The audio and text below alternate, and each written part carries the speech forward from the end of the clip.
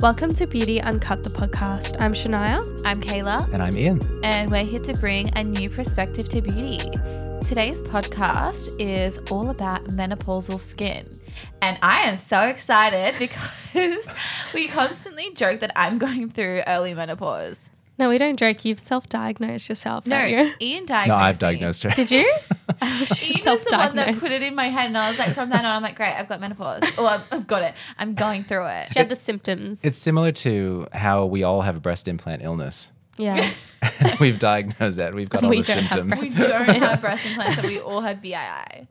But I actually truly do feel like I have menopause. I'm very excited to learn how I can manage my skin when I start, showing the signs of menopause. Mm. Well, I already am showing the signs, but Start showing them more. Yeah. I hope she talks about premenopause Yeah. or early menopause. Well, you can ask those questions. Don't you worry, I will be.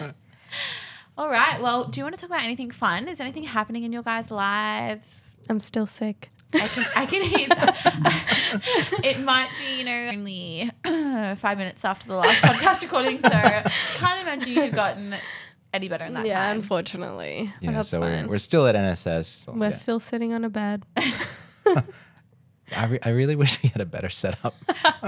You know what? Sometimes you just have to go with what the flow is.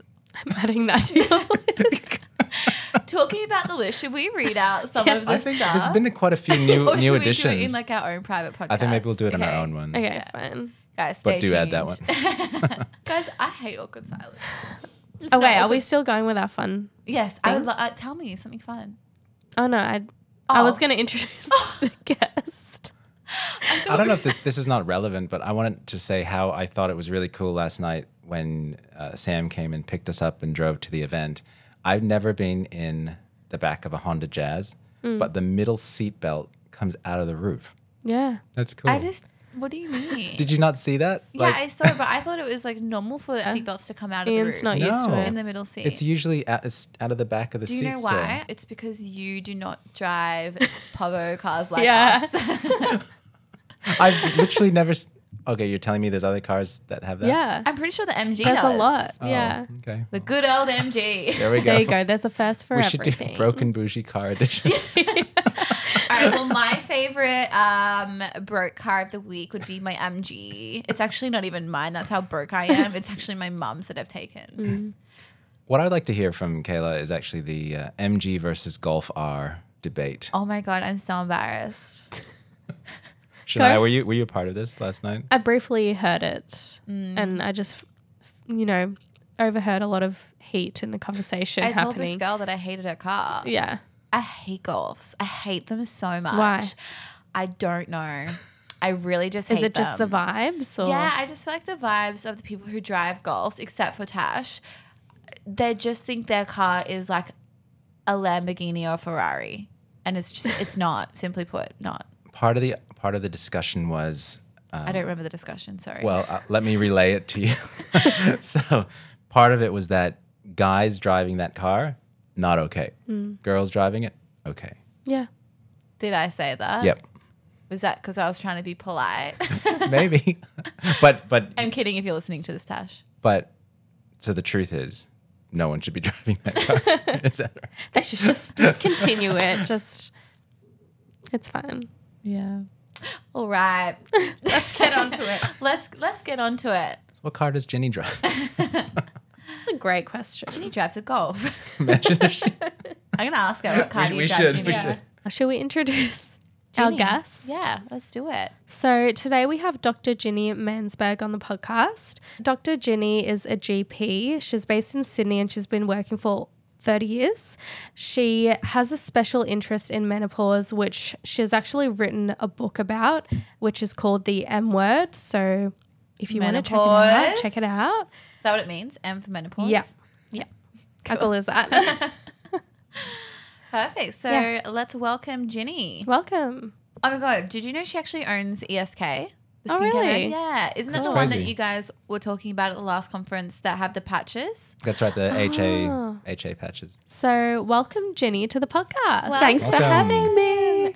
I think this might be like my favorite or most excited guest that I'm like wanting to talk to this weekend. I'm so excited to talk about like menopausal skin and menopause in general. I'm so excited too. I mean, it has come out of the shadows. It's having a bit of a moment, isn't it? Yes. I feel like everything comes, up and down. What would you say? Peaks and troughs? Peaks and troughs. Yes, he always says that, yeah. Amazing. Yeah, I mean, it's 100% of women. Like, I know it's really important we talk about endometriosis and all of the other stuff, but there is no woman who does not have menopause unless she sadly doesn't make it. Her life ends before her ovaries run out of puff. So it's going to hit all of us. Yeah. Before we jump into it, do you want to tell us a little bit about yourself? Yeah. I mean, I feel like sometimes I'm just listing through a bit of a laundry list, but I am a GP. My clinical interest is in menopause. I've been a GP for like 35 years, so in Sydney.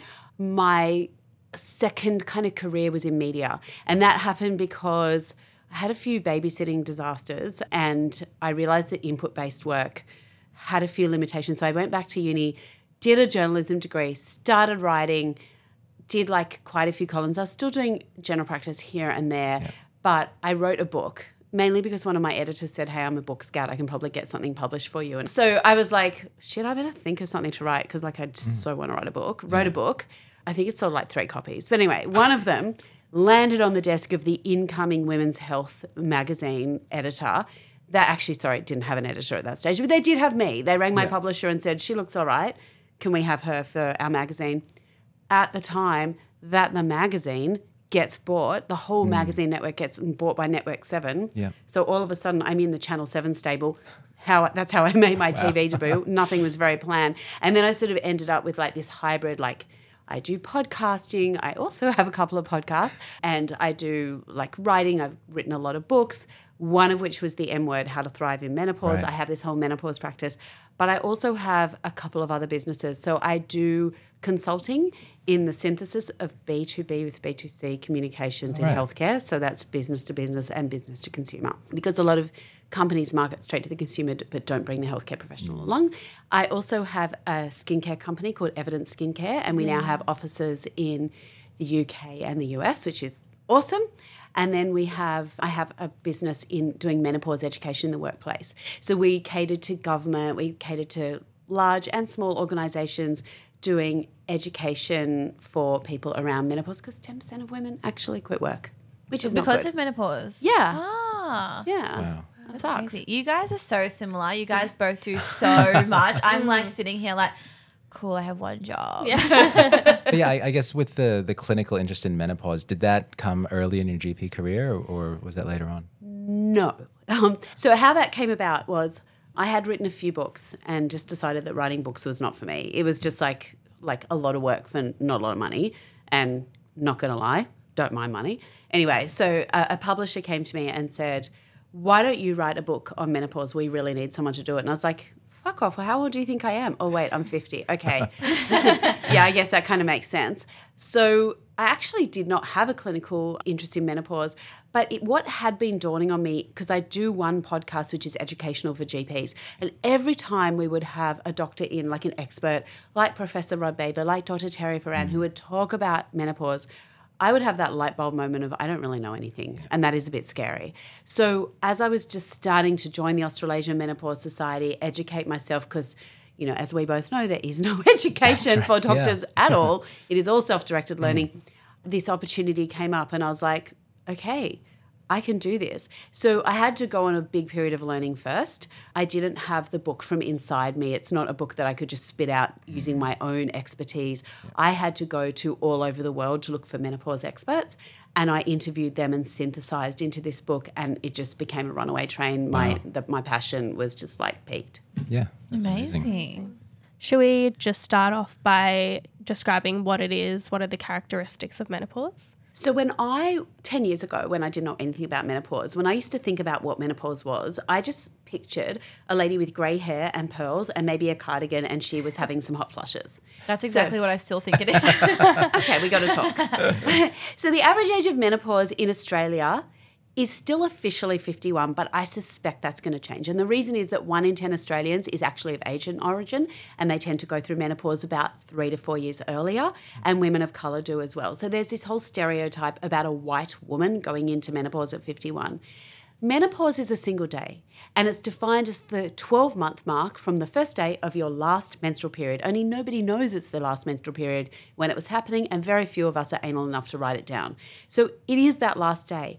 Menopause hell that a lot of people describe is actually perimenopause or menopause transition. And that's the years leading up to menopause, because your ovaries don't go perfect, one day switch off. It's not like that.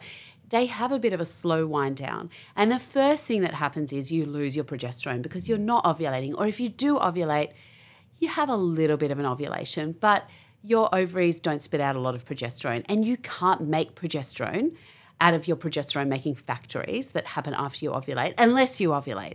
And if you don't have a strong ovulation, there's just not a lot of cells there to manufacture progesterone. By the way, out of taking testosterone that's made from your ovaries, but also your adrenal glands, and spitting it out as progesterone. So that's the first thing that goes. Progesterone is a really chilled hormone. Like, it's a really nice one. I describe it as Byron Bay. Right. It helps you sleep. It's a really good sleeping pill in case you're on HRT. Take it at night. And it just calms you down. So if you don't have progesterone, you're going to be an insomniac who's got a lot of anxiety. And in fact, perimenopause is the peak time for anxiety for women. And rightly, we focus on that postnatal period. But in fact, if you want to have a look at when anxiety and depression peaks for women, it's women between the ages of 45 and 55, which is also the peak time for suicide for women, and we don't talk about it. The second phase of perimenopause is when your estrogen starts to decline as well, and that's when you're going to start to have what doctors call vasomotor symptoms. So it's your hot flushes. 75% of women get them. 1 in 3 of those women describe them as unbearable, so 1 in 5 altogether. A lot of women will describe them as quite mild, nothing that they'd want to necessarily get treatment for. The other thing that we tend to get is aches and pains, and particularly for women of colour and for women of Asian descent, we get more aches and pains than we do hot flushes. And in fact, we often don't connect the dots and realise that that's to do with perimenopause. Brain fog will affect 80% of women. And here's what nobody talks about, is what goes on inside your underpants. So what goes on inside What's your happening inside our underpants? Yeah. Vaginas don't do very well as estrogen gets lost. So they tend to get drier. They get more prone to urine infections. Sex becomes anywhere from mildly unpleasant to unbearable. I'm not doing that anymore. And with that, out goes your libido. And we can talk about libido later if you want to, which is one of my favourite topics in the whole world. And then there's all the stuff that happens to your skin, which is, again, my complete passion. Yeah, wow. I mean, I'm realizing listening to this that I really don't know a whole lot I about thought you were going to menopause. say I'd realised that Kayla's not going through early menopause, because I'm like, I just have the hot flushes. When, jumping into, how you were saying all of that stuff happens in the lead up, how many years in the lead up? So different studies are different because we don't have a blood test or an objective scan that we can say, yes, you're in perimenopause. We've got to put together these constellation of symptoms, kind of work out look, you're in your 40s. Most women go into menopause around 51. It's probably perimenopause. But to make a solid diagnosis, which is often required for clinical trials, is a fraught issue, and there is no blood test for perimenopause that is currently available. So what studies tell us is that these symptoms can run anywhere from about 3.5 to about 7.5 years, but anecdotally, some menopause specialists say they've seen patients run through it for about 10 years. So we've got to be really aware of this. And often women because in Australia, 14% of women will go into menopause before they're 45 and 4% before they're 40. And these are women who are completely ignored, and they will never connect the dots with what's happening in their body and what's happening and menopause. They would never put it together because they will not think of it if they're in their 20s and 30s. Why would they think of it? Yeah, interesting. And so do those women typically just end up getting treatments for whatever particular symptoms they have, and it's just a Band-Aid therapy, really? Absolutely. Women who get aches and pains are often dismissed as hypochondriacs, and just women who complain a lot and will be told to take an ibuprofen and go away. Women who are running a bit hot will often be told just not to worry about it, just to calm down and just to relax, which as any woman You can't say calm down. Yeah. When I'm hot, and I sweat so much, I'm like, I feel so uncomfortable. I am a dramatic person. I'm definitely a hypochondriac, but I'm like, oh my God, my life is and I'm scared to go through menopause if it's going to be worse than what I'm experiencing now, because. Well, anxiety will give you a lot of vasomotor symptoms. Right. And we know that even in menopause, if you have anxiety, it will make everything much worse. you, Kayla, have got a perfect body weight, but women who are overweight will definitely have much worse vasomotor symptoms. So we know that there's a lot of complexity around this. Also, if women have an overactive thyroid, they will be very anxious. They will have a racing heart. They will often feel very, very hot. They'll often get horrible stomach symptoms, like they're running to the toilet for number 2 all the time. And unless we test you for it, we don't know. But in terms of perimenopause, we don't know when it happens because it's really vague, and it's only often in retrospect that women put these symptoms together and go, I think I know what's happening here. Yeah. But mental health stuff, women are just written off and they're just told to go relax, which if you're anxious is like the worst advice on the whole planet. It's particularly unhelpful. And we also know a lot of women are prescribed antidepressant medications, and current research would suggest that that comes packaged with a lot of side effects, particularly weight gain and low libido, which are already a big problem around menopause, but also, you know, they're not particularly effective for that time of life. And women who are, if anyone's listening to this thinking, I wonder if this is me, rage. You're just pissed off with everybody. Everyone pisses you off. You hate your children.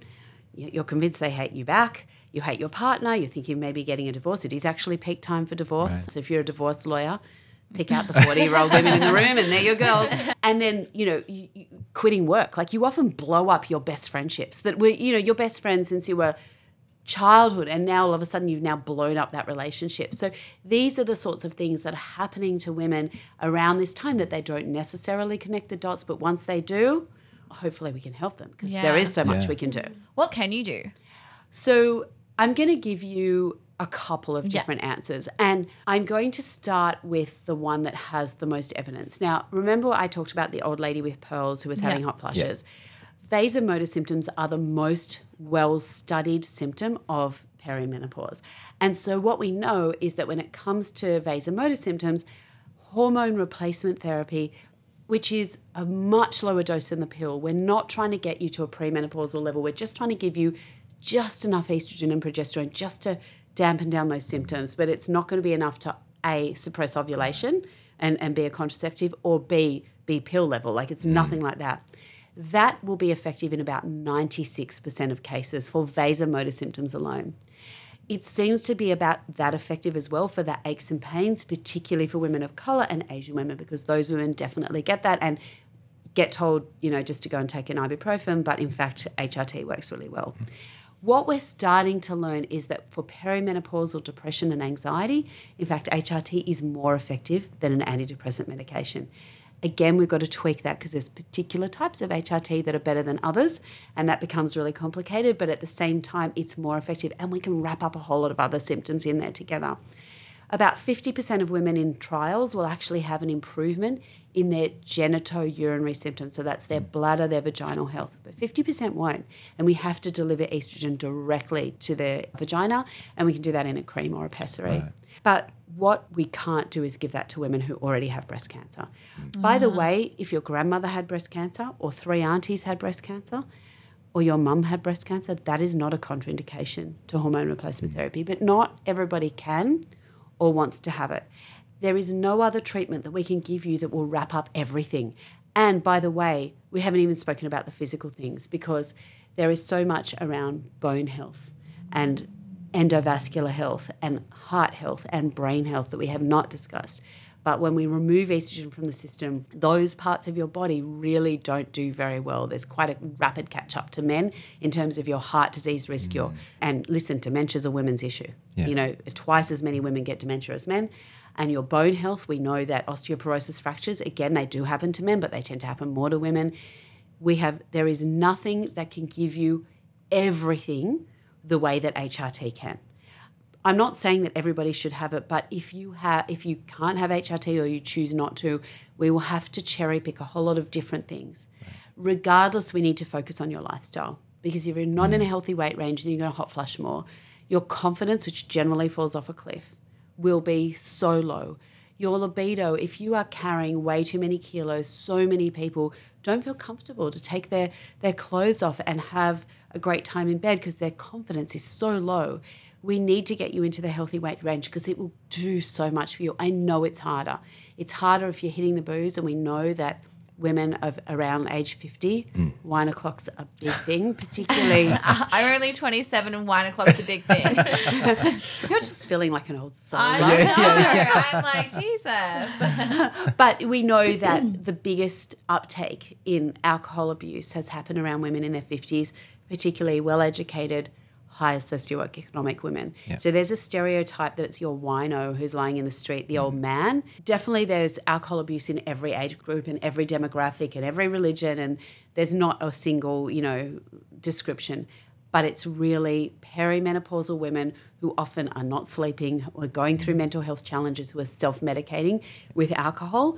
And again, that's going to make everything worse. So we need to look at you as a complex whole, identify what is most important to you, which of these symptoms is most important to you, and how do we get you to get control of your life back, and how can we put as many things on the table for you to help you get there. And if we can do that, then we can walk as partners, your healthcare professional and you as partners together to give you your best now and your best future. Mm-hmm.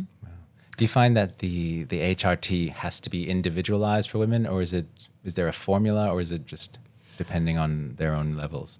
So there are general rules. We generally use micronized progesterone, and there'd be very few women for whom I would not choose micronized progesterone as the progesterone. It seems to be the safest and best tolerated form of progesterone, although dydrogesterone is also quite a good one. But a lot of HRT still to this day uses medroxyprogesterone acetate or norethistone, which I would not recommend as my first choices. The harder thing is when it comes to the estrogen. So we know that transdermal estrogen applied to the skin, and we don't generally apply progesterone to the skin. It's difficult to absorb as well. When estrogen is provided through the skin, it reduces your risk to the same as what we call baseline. So people who are not on HRT for two things, mostly migraines, and migraines are a big issue. And because migraines predispose you to a risk of stroke, we want to be really, really careful with that. So if anyone's ever had a history of migraine or just severe headaches that stop them from going out for dinner, doing a sport, catching up with a friend, to me that is a migraine, and I would not consider oral estrogen. The other thing is what we call venous thromboembolism, which is just a blood clot in your leg mainly. Now, we know that the pill increases that risk, and it's not a huge increased risk, but it is there. As you get older, that risk increases anyway, particularly if you're overweight, particularly if you've got an unhealthy lifestyle, which so many women do as they go into menopause because their confidence is shot and they don't believe they're worth anything. But with all of that, if you have any risk for venous thromboembolism, again, we would not consider giving you an oral estrogen. Right. Having said all of that, some people just can't, it's so complex putting on a gel or a patch and then taking your progesterone tablet every night. Yeah. And there is a beautiful HRT that combines 1 milligram of estradiol, which is kind of, I guess, the safest form of oral estrogen, with a 100 micrograms of micronized progesterone. And a lot of my patients just find the convenience of that just so fantastic. Again, it looks like oral estrogen is not as great for mental health issues, so we tend to use a patch for people with depression. Right. Interesting. Well, should we jump back into how menopause affects the skin? Because I feel like this is what I'm excited about. Yeah. I didn't know too much about how menopause can affect the skin until this year. Yeah. So I think we need to divide the effects of menopause on the skin. And by menopause, I'm going to call it the loss of estrogen, because progesterone actually doesn't do that much for the skin. It doesn't really, don't worry about it. But when you lose estrogen for the skin, there are two big buckets of things that happen.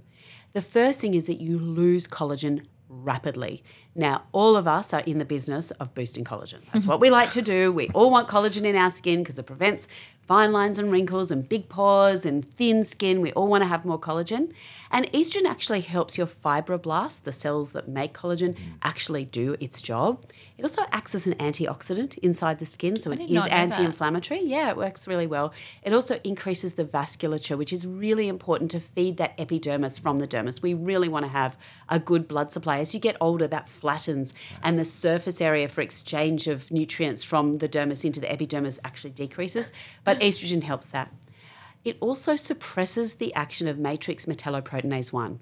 And that is, there are lots of matrix metalloproteinases in the body. Some of them act in muscles, some of them act in bone, some of them act in what we call the endothelium of your blood vessels. But the one that we all care about, let's face it, in the skin, is actually matrix metalloproteinase 1. And actually estrogen suppresses it. Remove your estrogen and this enzyme starts gobbling up and destroying your collagen. How much? 30% loss of collagen within the first 5 years of going through menopause, and then a further loss of 2% per year after that. Now, that really gets rid of a lot of collagen and you rapidly age. And you can see women who've gone through menopause who are not on HRT, their skin starts to really look terrible. How does that present on the skin? So you'll see your fine lines, they'll progress to your wrinkles. You know, we've got your horizontal wrinkles and what I call the sleep wrinkles, which are your vertical ones, so you lie in the wrong spot. But once you don't have the collagen so that the skin doesn't bounce back as nicely, those things get really locked in. So those 11 lines in the middle of your forehead, they really look a lot worse. But a lot of people don't realise that big pores are, yes, the more sebum you have in your skin, the bigger your oil glands, the more you have big pores. But of course, it's the collagen around those pores that actually minimise the look of them. Yeah. So women who've gone through menopause all of a sudden get bigger pores. They often get a disrupted skin barrier, which is the second thing that we're going to talk about. The second bucket of things that estrogen does is it maintains your skin barrier. As we lose your skin barrier, you start to become more prone to pigmentation. And what patients will talk to me about and what people will report is that their skin is so itchy, but also so irritated. So they can have been using the same sunscreen for 25 years and all of a sudden it makes them come out in hives and a rash. And the skincare that always worked well for them is now they can't tolerate it anymore. And in fact, a big group of women actually experience what we call formication, this feeling of bugs crawling on your skin. Oh my God, I would hate that. Yeah, it's not fun. And it's all to do with a disrupted skin barrier. That is none of this is unique to menopause. So for all of the bullshit menopause-specific skin brands that are out there that charge you double, that's exploitative. There is nothing about losing your estrogen that makes your skin different to anyone who's just had accelerated aging by spending too much time in the sun or being a smoker or having other exposure to certain medications that are pro-inflammatory. Anything that destroys collagen, and anything that disrupts your skin barrier, and we know how to fix that. It's actually not that difficult. We know from research how to build collagen. Are we going to build you back to a 20-year-old? No. Might need to inject a bit of filler in there to actually make you look better, but we can improve the quality of your skin. We can grow your collagen. We can prevent further loss because, yes, you do need sunscreen from sun up to sundown 365 days a year. Yes, you do. But we can actually fix all of this and we can fix your skin barrier as well. You don't need a menopause-specific skincare range because it's not like we're going to shove estrogen on your skin. We're not doing that. That generally goes sort of between your shoulder blades and kind of your hips. That's where you put your estrogen. But you know what? It's not rocket science. We know how to fix this and we can do it. That's interesting. Yeah. Are there any specific routines or products or ingredients that you would recommend for someone going through menopause? Well, I'm obviously going to say Evidence Skincare, which is my skincare brand. But Obviously. Let's jump into it. Why we started Evidence Skincare was I would do segments on Sunrise on what really works in anti-aging skincare. So I'd go to my source of truth, which is the National Library of Medicine. I'd look up all the studies and I could tell people that you need a 10% L-ascorbic acid in a water and oil emulsion. You need the pH to be sub 3.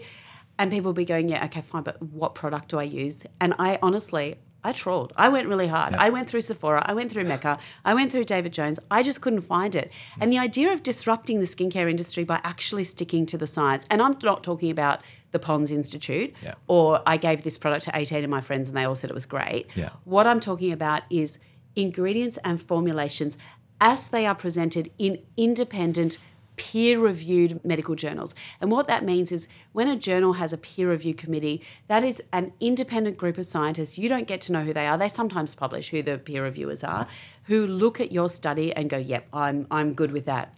So you need to subject your formulation to an independent peer review panel, and if it's good enough, they will publish it. And not all studies are good enough. If they only have 18 hairless mice, we don't call that a good bit of evidence. Yeah. That is an interesting study. But once things become purely evidence-based, that we can say, no, we have now level 1 evidence, or as close as we're going to get to that, because this is, it's not a well-funded, independent research in this area is not well-funded, then we will use that. So also we don't like getting stuck with legacy products where people love them, therefore even if the evidence changes, we can't change our products. Exactly, yeah. If the evidence changes, we will change. And we just had to do that to our main skin barrier repairing ink product, which is called Repair Plus. We already had niacinamide at 5%. We already had hyaluronic acid in medium and low molecular weight so that they could actually penetrate the stratum corneum, as well as ceramides that have been studied. But the evidence for panthenol, which is provitamin B5, was getting stronger, and so we decided to reformulate. We did add squalane. It doesn't have evidence. I'm not going to lie. That was just a medium to make it feel a bit better. But what we do with our products is we just look at the evidence and reproduce it faithfully. So, of course, I'm going to say ESK because I think it's the only range that I've seen that is just very, very loyal to the evidence. In terms of what repairs your skin barrier, we've just talked about the ingredients that repair your skin barrier, and a moisturiser is always going to be part of that.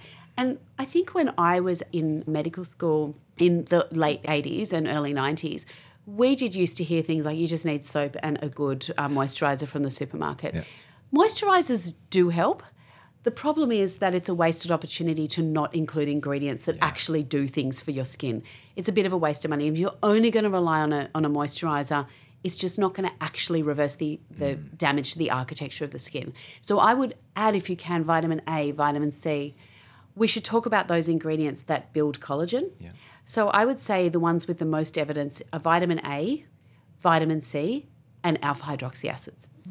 So the alpha hydroxy acids are extremely irritating.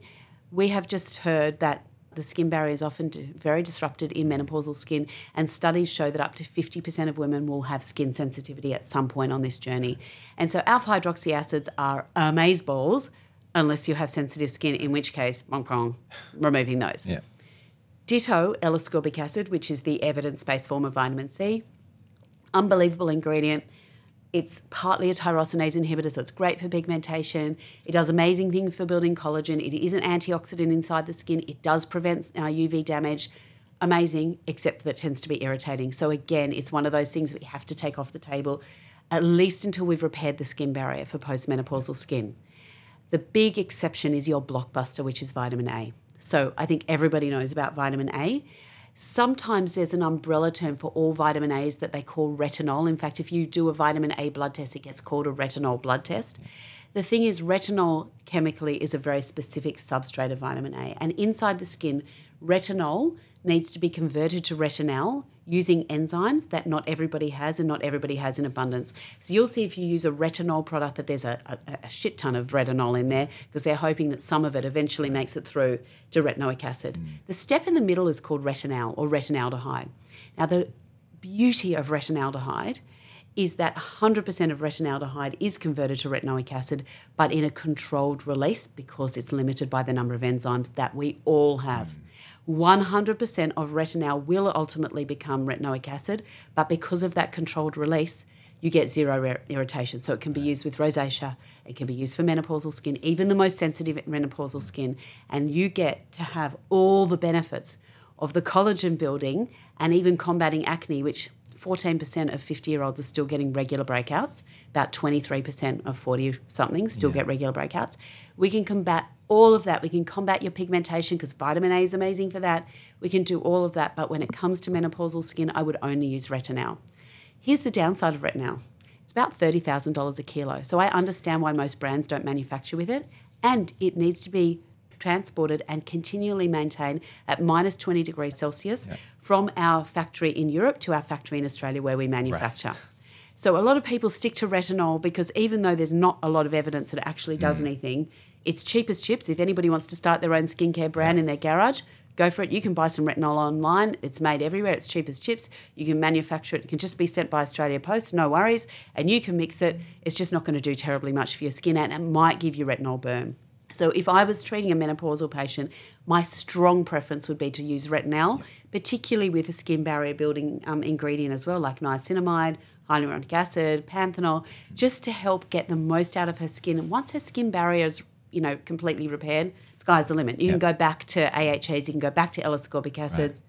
While you're waiting, you might want to do a PHA, a polyhydroxy acid, because that's not only non-irritating, it's actually tends to settle down inflamed skin and actually add moisture in, which is very nice. Do you guys have a polyhydroxy acid in your range? Can you ask me again in 2 weeks? Yes, absolutely. I will. Yes, we will. It's called Gentle Glow. It will be out in 2 weeks. I love polyhydroxy acid. I love ours so Yes. much. And so it's lactobionic acid, obviously, and gluconolactone. So we already have gluconolactone in our AHA serum. Yeah. And I'm in peri still, but as I'm heading towards menopause, I want that PHA serum. Yeah. Mind you, I'm on yeah. HRT, so Yeah. I'm not Yeah. I'm not going to have the same issues as everybody else. But Right. I've come up in rosacea, which I'm just not happy about. White woman's curse. So we've spoken about products. Do you do treatments in your clinic? No, so I'm one of the few doctors who I've never done a Botox injection. I'm a bit uncoordinated. Like, I'm not going to lie, I probably wouldn't want me doing any of that sort of stuff. I'd probably aim for your left forehead and get your right lip. Yeah. You know, I'm just not, and I don't back myself. And really, I think as my career has become more of a sort of slashy career with more and more things, I've got to take more clinical things out, because I haven't mentioned, I'm still teaching at university and I've still got so many things in there that, and I love traditional primary care. I love looking after people's general health. I'm still really passionate about the management of a postmenopausal woman's general health, so her cardiovascular, her brain health, and that's where I feel I add the most value. But what I do love doing, and part of the reason why people go, how are you 55 and have that skin and you've never had one injection, you've I was never about to say, had your a, skin is Yeah. incredible. and I've never had needling and I've never had a peel or any of that. My greatest success is the fact that I am such a hardcore nerd that I have never been a surfy chick. I've never gone to the beach. I've just sat inside with studies. Yeah. So being a nerd has its advantage. At some point you do actually end up with not bad skin from having zero UVB exposure, need lots of vitamin D supplements, but that's one of the things that happens. So I will love science. I love translating science. I love being able to look at a study. Sometimes I don't even understand the study, but if I look at it long enough, like a balance sheet or a cash flow It makes summary, sense at some point. ultimately you learn to speak it and you do actually learn what it means. What about like vaginal treatments? Like, can you give me some? Like Emcella, Yeah, like like all of those to help. Radio you know. frequency, you know. So there are a few things that happen to a postmenopausal vagina, but what's really interesting is it often starts in perimenopause. So there is a lot more to it than simply the loss of estrogen, because some women will get it in postmenopause. When we're talking about vasomotor symptoms, the average length of hot flushes is maybe 7.5 years, unless it starts in perimenopause, in which case it goes for about 11.5 years. But ultimately, 19 out of 20 women will stop having hot flushes. And so if you can wait it out and you really don't want to do any medical treatment, that's cool. Your vagina's another story. Year on year, it gets worse and it will never, ever get any better. And not only that, if we do start treatment, how good we can get her, the ceiling comes down. Right. I can always improve her, but I can't get her back anywhere close to a premenopausal vagina. So if anybody is listening to this, tomorrow is the day to book the treatment with your the doctor. later you start, the worse. Yeah. Correct. it is, yeah. And we can't get it any good. The evidence for vaginal estrogen is phenomenal. It's a really, really compelling set of data. And that can be delivered by a cream. I personally find the cream a little bit messy. It comes with an applicator that, please don't put that in your vagina. Trying to clean it afterwards is just a nightmare. So put it on your finger, work out roughly what the dose should look like, and then use that to put a little bit on the outside, a little bit on the inside. If you've got long nails, it does really start to get a little bit mucky and a little bit messy. Most of my patients prefer a pessary, and you start off the loading doses every night for 2 weeks, and then it's twice a week until you don't need your vajayjay anymore.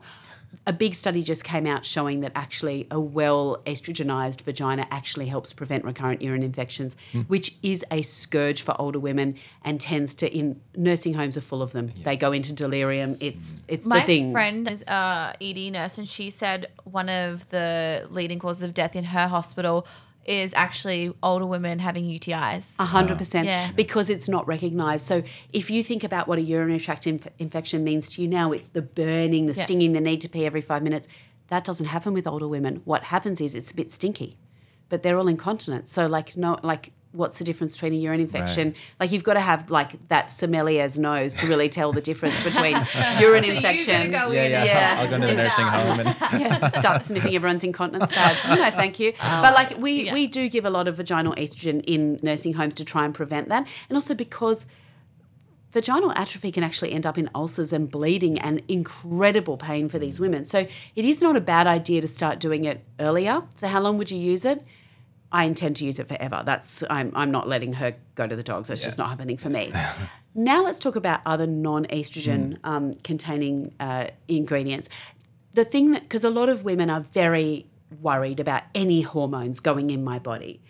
I just need to reassure women that a year on a vaginal estrogen is the same as a day on HRT.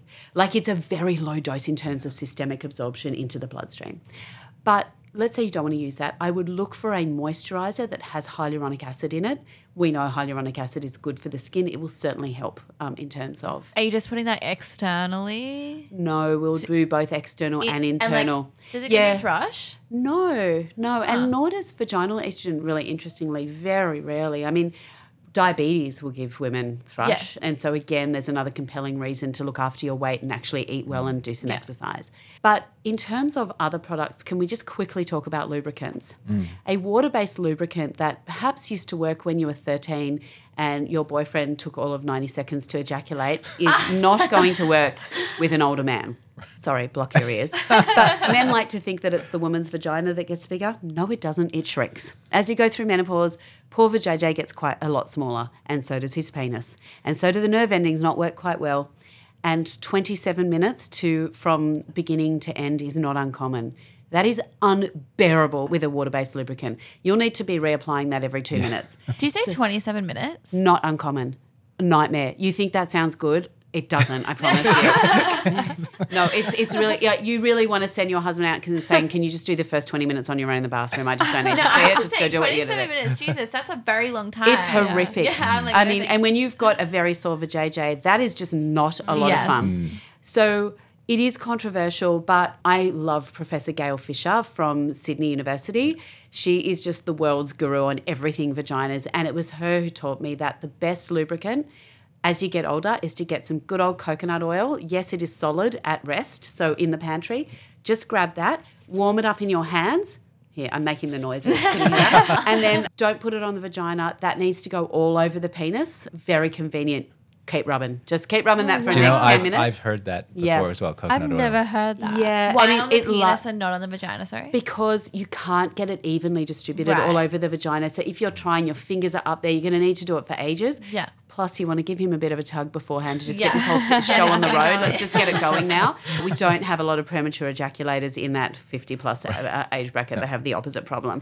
So we just give him a bit of a tug, go for 5 minutes, and then see if that helps because it takes a long time to come off. So that's my favourite lubricant. And no risk of thrush. No. So it comes out. When it's warm, coconut oil actually becomes liquid and eventually comes out. So, you don't have to worry about that. And there's not a lot of sugar in coconut oil. The devices are really fraught. So the evidence for them is really, really pathetic. And the studies that are coming out now are showing that there's not much benefit over a sham procedure. Wow. What's a sham? So a sham, like let's say with acupuncture, and we're trying to say... Yeah. Like, I can't do acupuncture versus no acupuncture because you know whether you've had a needle or not. Yeah. But what if I put the needle in a spot that is not actually on a meridian or meant to actually do anything? We call that sham acupuncture, and we use that to actually study acupuncture. Yeah. We do similar sham procedures where we maybe shove something up your vagina, make it go a little bit warm, but it's not actually, you can't tell whether you've had the actual procedure or not. The operator generally can't tell either. So that's the ideal study would be double blind. In other words, you don't know what you're getting, but the person giving it to you also doesn't know what you're getting, so that there's no bias. Because when it comes to vasomotor symptoms, 75% placebo effect. Really? 75%. So what it looks like is that for all the devices, when it comes to vaginas, they don't seem to do anything above a placebo. I don't have a big problem with placebos, except that these things are often expensive, and there have been quite a few studies and case reports of people having so much inflammation afterwards in their vagina that the vagina scars and closes up. Oh. And most women who are having these procedures don't want her to close up altogether. That's a very excellent treatment for prolapse. Yep. Not great for women who want to be sexually active. Not a good time. Yeah. So right now, I would have no interest in any procedure for the vagina. I don't think we're there yet. I do think we need more studies though, because there have been so many things where we said there's no evidence, and all of a sudden the evidence comes out, or things that we knew to be right until they got disproven, like covering a wound. I mean, when I was a kid, we used to get told, leave your wounds open, let them scab over. We all got told to put iodine and Dettol and, iodine powder all over your wounds. We now know that delays wound healing, and that's terrible, and we need to keep them moist and we need to keep them covered. That was a concept that has still not percolated throughout the nursing profession, but it kind of took we know this concept and turned it on its head. I love that. We need more studies. But right now, where we're at with the studies, there is no benefit from any chairs or any devices that we know of. And if your patient tells you it's changed my life, great, but it could have been the placebo, or it could have been the estrogen that you're also giving them. Yeah. Interesting. I read that article about the CO2 laser, because that I think was the first real vaginal treatment for rejuvenation, and it became very popular, especially in the US. Lots of people were getting it done, and now they've just come forward and said, look, there's really no evidence that this is working at all. Correct. I mean, the idea behind all of these procedures that cause minor skin injuries is that as part of the healing, you create more collagen, more elastin, you revascularize an area, and that in theory should be good for the vagina. The problem is if you don't have estrogen in there, it's not going to be lubricated and it's not going to be enough. If we want the vagina to be able to expand, to fit an expanding penis in, she's going to probably need a good amount of moisturizing and a very good amount of estrogen. So right now, the evidence is not there. Watch this space. If anything changes, I'll let you guys know. I'm reading the studies every day, like the good nerd that I am. We'll message you every 2 weeks. Want to update? Yeah. Well, should we wrap up the podcast, because we have been talking we've gone for a long an time. hour? I think this is going to be our longest. Yeah. I actually learned a lot. You are really knowledgeable. Yeah. Thank you. Yeah, I do like to be a little bit on the nerd side. So and I like to be honest and transparent, because I think that doctors, we have an obligation not to talk down to our patients, to be inclusive, to treat them like the smart people that they are, but also not to sell them a doddle. Yeah. So I think if we can hit that, then we can go on the journey with our patients. We can be the co-pilots while our patients are the pilots, which is really, really important. We know that you optimize outcomes if you are in control of your own health journey. My job is just to give you information, and then my real job is to actually get the information, so I'm not giving you BS. Yeah. Before we totally close the podcast, we have some questions for you. Mine is, what is your favorite ESK product that you think everyone should have or try? So my biggest issue is pigmentation, and it's genetic, which we know a lot of pigmentation is genetic. So I love Enlighten. The key hero ingredient is 4-butyrresorcinol, which in studies is the most powerful inhibitor of tyrosinase, the enzyme that is required to create melanin, but also it's safe for long-term use. So you don't need to keep, going off it. So we know that if you use, let's say, hydroquinone, we need to pair it with a hydrocortisone, which thins the skin, causes more telangiectasia, those little red blood vessels. Nobody wants those. And also you can only use it for 3 months, then you have to go off it and then restart it again. 4-butyrresorcinol has close to zero absorption into the body, and therefore it can be used in pregnancy and it can be used indefinitely. Amazing. Right. Well, I was going to ask you what your favorite skincare treatment was to have, but you haven't actually had it. I've never had one. Have you had a facial? I had a facial before I got married, and I loved it. It was beautiful, but honestly, I'm a massage slut. I'll just go anywhere for a massage, but I just don't touch my face. Yeah, please. Right. I'll do a facial massage. Yeah, I think a facial massage is beautiful, but just don't put those products, and don't put steam anywhere near my face, please. Do not want that. Yeah, fair. We usually ask about your best skin tip, but I'd love to know what your best tip is if you are someone who is going through menopause. I'm not going to lie. It is never too late to use sunscreen. When you have a sunscreen, an ounce of prevention is still worth a pound of cure, even at 50. But make sure that your sunscreen is definitely a broad spectrum sunscreen while the SPF refers to the UVB protection. So that number is the multiple of time you can spend in the sun before you burn compared to if you don't have sunscreen on. It doesn't tell you whether it's UVA and UVB specific. That requires the words broad spectrum. And that needs to be used 365 days a year from sun up to sundown. Don't forget UVB is for burning and most skin cancers. UVA is for aging. I don't want any loss of my collagen, so I really need UVA protection even in winter every single day. Yeah. Wow. Amen. Agreed. Oh, well, thank you so much for coming onto the podcast. Thanks for having me. I appreciate it. We'll speak to you next time. Yay. Definitely. Learned a lot. Yeah. Bye. Thanks. So, after that conversation, I think it's clear I'm not going through menopause. Or is it more clear that I am? Well, it was interesting. We covered a lot more symptoms than the ones that you have reported. Yes.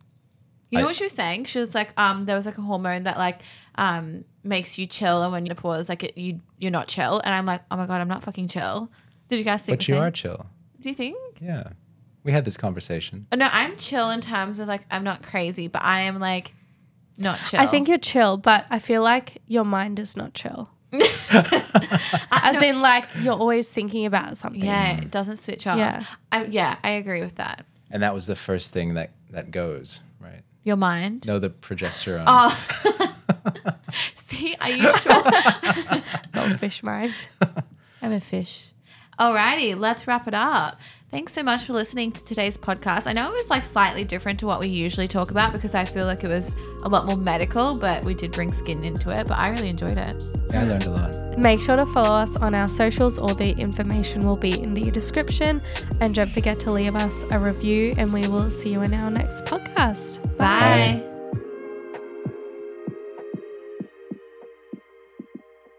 Adios, amigos.